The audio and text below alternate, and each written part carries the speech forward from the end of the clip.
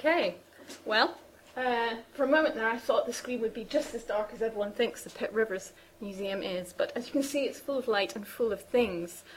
And I thought I'd start this talk not with Pitt Rivers, as I often do, but with another key figure in the history of archaeology, a key figure in the history of Egyptian archaeology, Sir William Matthew Flinders Petrie.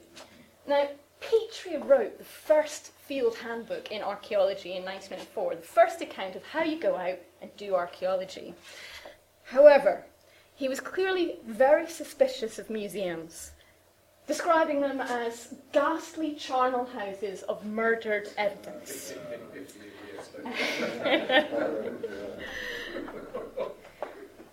Museum collections from the 19th century that had been built up by cherry-picking and which little was known about where they're from, the context of their discovery. And a century later, there are still many people who feel that such collections from the early 19th and early 20th centuries are just too difficult to work with because there's little known about their provenance, where they came from. But for the last 2 years, I've been working on a project at the Pitt Rivers Museum instigated by fellow St. Crosser, Dan Hicks, which is to address these collections that we have in the Pitt Rivers Museum, these early archaeological collections, which is when most of our archaeological collections were built up, and to look at what their research potential is now. And to do that, we've brought in 30 specialists with different expertise in areas of world archaeology to come and look at our collections, tell us what's significant, what's interesting, but crucially what the research potential is. Now, another reason for doing that is when you think about the Pitt Rivers Museum, most people think about the anthropology collections, and that's understandable. Only about 2% of our archaeology collections are on display. That's about 3,000 objects. But about 35% of the collection, roughly, is archaeological. So out of 300,000 objects, that's 128,000 pieces of archaeology. Now, when you tally up the various areas that are represented in that archaeology, you see that the Egyptian collection is one of the largest, the third largest, in fact, after our UK and Australian collections. So large that we've had several specialists come in to talk about and write a report on our Egyptian collections. This includes Elizabeth Froude, who is also here at St. Cross, and she has written about what would be termed the classic ancient Egypt that you all will be very familiar with from the television and from school and from museums, which is the period from the Old Kingdom up into the late period, so from about 2700 to about 332 BC. I looked at the period before that, the pre-dynastic and early dynastic period. So I'm talking about the 4th millennium BC, the early 3rd millennium BC. So when I say ancient Egypt, I mean most ancient Egypt. Now, this period that I studied, the 4th millennium BC, and from my perspective, these famous monuments at the Giza Plateau, they're not the epitome of antiquity, as everyone often thinks. For me, these are the end product of a very long period of social development, starting at the end of the 5th millennium BC with pastoralist communities coming into the Nile Valley and beginning to settle a bit more for the first time, beginning to engage with agriculture. Communities that become larger and larger over the course of the 4th millennium BC, probably competitive chiefdoms, and then around 3100 we get one of the world's first states. And so this is a period that I'm interested in with these questions of state formation. Now, the Giza Plateau is another good location to introduce the Pitt Rivers Egyptian collections, because it was here in 1881 that Pitt Rivers met Petrie. Petrie was out there in 1881 for the first time, making measurements on the Giza Plateau.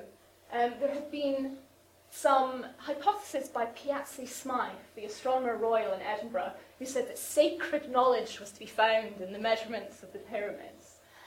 Petrie was a bit sceptical of this, went out and did some of the first accurate measurements of the Giza Plateau, essentially debunking those theories still crop up well over a century later. He notes in his diary, Petrie, in February 1881, that it's a grisly, drizzly, grey morning, when a gentleman comes up to him and hands him a card and says, "Do you know what Petrie is?" Petrie doesn't recognise the fellow. He says, "Must be a difference of dress and whiskers." But he didn't recognise that this was Pitt Rivers, who'd gone out to Egypt on a Thomas Cook holiday, celebrating his new inheritance, whereby he was now a very wealthy man, and he could now spend even more money expanding his enormous collection that he had been building up for the last few decades. Pitt Rivers had been collecting Egyptian objects from about the 1860s. Just to give you a bit of background to the Pitt Rivers collections, if you don't know, Pitt Rivers begins by collecting weapons, firearms, in 1851. This is against the backdrop of the Great Exhibition, where Britain is showing its technological progress to the world. It's beginning to be the time when people are talking about Darwinian evolution. And so this is kind of intellectual milieu in which he's looking at his collection of firearms and noticing that very gradual changes in the technology seem to lead to greater progression, technological advancement. And so he extends this idea of seeing this technological advancement to other types of objects, ethnographic, archaeological objects. And this is how he explains his collection. He says that it's arranged in a sequence with a view to show the successive ideas by which the minds and men of a primitive condition of culture have progressed in the development of their arts from the simple to the complex. So this is Pitt Rivers' rationale for collecting. He presents it as a very scientific methodology. He says that he's not like these other 19th century collectors. He's not just after pretty, beautiful things. No, this is a scientific sequence of objects that's going to prove cultural evolution in these terms. But when we look at the Egyptian collection that he gives to Oxford in 1884, it's a little harder to agree with him. Here are two of the objects we've got. There's about 150 or so ancient Egyptian objects that Pitt Rivers gives to the museum. And they include things like animal mummies, this one's from the late period, to these shabtis, which were statuettes that would have been put in ancient Egyptian tombs and would come alive in the afterlife. So there's a spell on the front. Come alive in the afterlife and do your labour for you, because you don't want to. And frankly, every collection around the world, ancient Egyptian collection, has one of these. From the cabinets of curiosity from the 16th and 17th century, you've got to have a shabti. So it's clear that Pitt Rivers is just subject to what's ever available on the antiquities market as everybody else, particularly in this regard. It's also clear that although he says there are ordinary and typical and we haven't gone for rare or beautiful things, that there are some very rare and some very beautiful things in the collection. At the top here you can see a small wooden face. It looks a lot larger, but it's only about this size. It's very easy to miss amongst our displays. It's exceptionally rare to have a wooden statuette face as beautiful as this.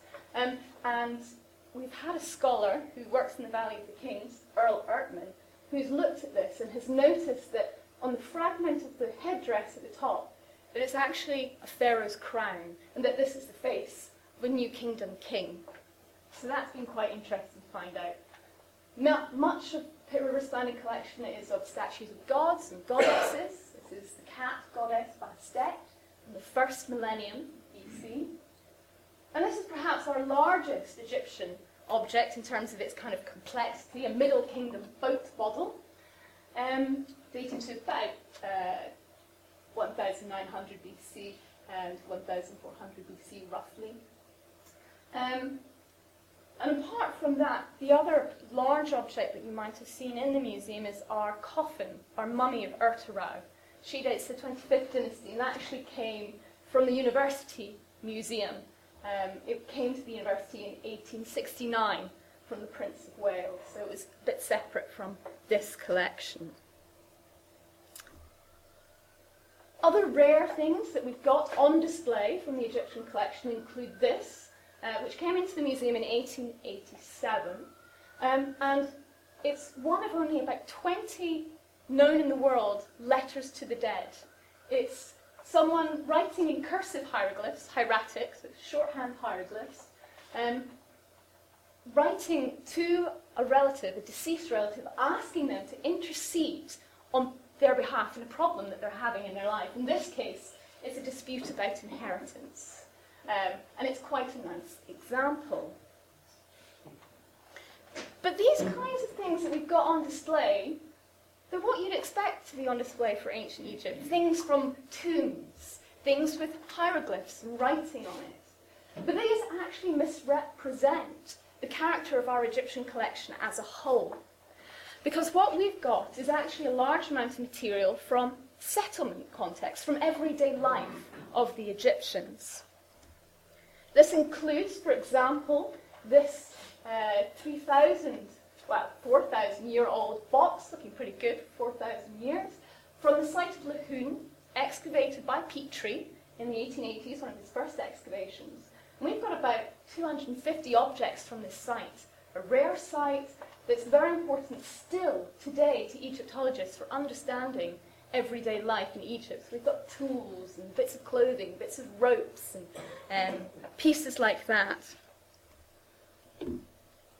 We also have this, not on display because it's too fragile, very large bag tunic, which was found again by Petrie at the site of Lahoun, which had been carefully folded and packed away with the mummy. And this is an incredibly rare piece that Elizabeth Froude was quite excited to discover on her excavation of our storeroom. Now, what you may have noticed is that I actually haven't mentioned my particular area of academic interest, which is pre-dynastic and early dynastic Egypt. And that's because before 1900, there was nothing. There was nothing in the collection from the prehistory of Egypt apart from a few Paleolithic implements. And the reason is, before 1900, no one really knew it was there. When Petrie writes his History of Egypt in 1894, his chapter on prehistoric Egypt is just pretty much guesswork. Talks about racial types, a bit about geology, but he has no artifacts that he can definitively say these belong to the 4th millennium BC, to before the ancient Egyptian state arises. And so, just to end, I'll go through some of what changes that view and some of the material we've got in the museum that relates to this and that is now being used in some other current research I'm doing here at Oxford. So in 1894, it's a bit unfortunate, it's the year that Petrie publishes his first definitive account of ancient Egyptian history, he digs up something that really throws him. It's this enormous cemetery of about 3,000 burials at Nagada, which is in Upper Egypt. And what he finds, he describes as wholly un-Egyptian. And so some of the objects from that cemetery that he sent to Pitt Rivers. And he was grappling around really in the dark to explain this type of stuff. And he said, they must be invaders. This is why he calls it pottery of the new race. This, he thought, explains why the Old Kingdom, the age of the pyramids, seemingly collapses. There was this invasion of people. Not everybody agreed with Petrie. By the time this is published in 1896, 1897, a Frenchman called Jacques de Morgan realizes that this is prehistoric, that this kind of material, he's found it too, and he goes out and says, no, this is the period before the first dynasty, before the first known kings of Egypt. Petrie begrudgingly accepts this, says that the French have clearly come up with it by happy guesswork, and goes about trying to put this pottery into an order. He invents seriation. And this revolutionizes archaeology. It revolutionizes the way we look at prehistory, because you can now use pottery to date graves relative to each other. And if there's time at the end, or if there's any questions, I can explain a little bit more about that later. Petrie then goes on and excavates this site, Abydos. So this particular area that you can see here called the al-Kab, which is Arabic for mother of pots, because of this large pottery scatter you can see across the site. Doesn't look like terribly much, but underneath it are the first burials of the first kings of Egypt. So these are their tombs. And this had been excavated throughout the course of the 19th century, but no one really had understood their significance. And Petrie goes there at the end of the 19th century, beginning of the 20th century, and realizes that this is the place that he can make that connection between the prehistoric stuff, that pre-dynastic pottery he found, and what he finds here. He can continue his sequence right the way through. And he can also now put these tombs in order. And here's a nice example from the Pitt Rivers Museum collection on one of the ways he was able to do that. The first kings of Egypt didn't write their name in cartouches, the oval symbol in which the names are written. They wrote them in these serifs, we call them, this rectangular symbol with the god Horus on top. This is in the British Museum, not that we've got it. But here's what we've got. You can see the serif on the it's a little ivory model of a stone tool, actually. And that's the serif of one of the very first kings of Egypt. So Petrie, in 1901, is able to say that the monumental history has now been carried back to the very beginning of the written record, which has been entirely confirmed. The whole course of prehistoric civilization has been mapped out for almost 2,000 years, more completely than has been done for such ages in any other land. It's also in 1901 that the Pitt Rivers Museum gets its largest concession of pre-dynastic and early dynastic objects. We get lots of material from pre-dynastic cemeteries, from pre-dynastic settlements, but also, crucially, from these tombs of the kings. One problem is that when we say we've got, for example, that little ivory piece that I showed you, says it's from the tomb of Aha, which is this one here, we're not quite sure which tomb it's from.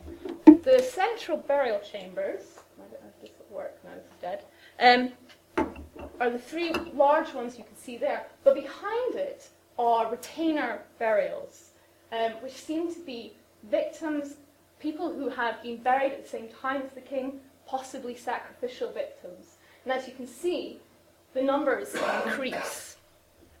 This is the tomb of Degere.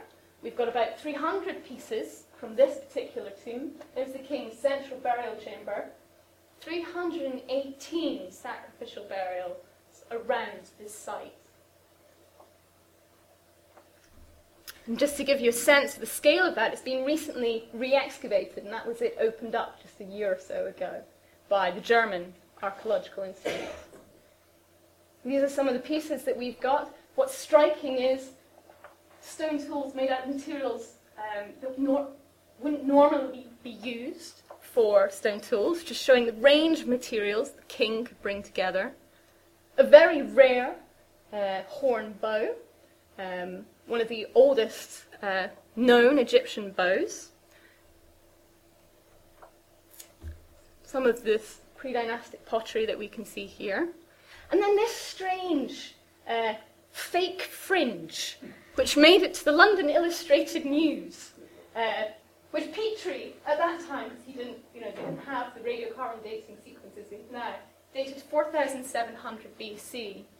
And so just the very last thing I would just say is that one of the things that I'm involved in here in Oxford, and you can perhaps ask me this about it later, is a new radiocarbon dating program at the Research Lab for Art History and Archaeology, where we are going to do the biggest series of radiocarbon dates for the pre-dynastic period. And one of the things that this kind of material in the Pitt Rivers is important, and here's some ivory arrowheads, but they've got some reed shafts, is that because historically, we can take it back, we have a historical date for about 3,100 onwards for these kings, and we know their sequence, that if we can get the radiocarbon dates from these first kings we can then take that back into prehistory. So this is a really important marker to date these kinds of objects. So we took some samples from the reed shafts, we took some samples from these votive hair offerings, and they've come out beautifully. Just where we expect them to be. We've got, these are from the tomb of Djeer, lovely dates to about 2,900 BC. And this will be one of our key markers for when we start working backwards to other sites. So these collections are being used in cutting-edge research. They're not completely murdered evidence. And even though the Ashmolean Museum has a famous collection of pre-dynastic and early dynastic objects, I think what we have at the Pitt Rivers nicely complements what's there and is equally an important resource here in Oxford. Thank you very much.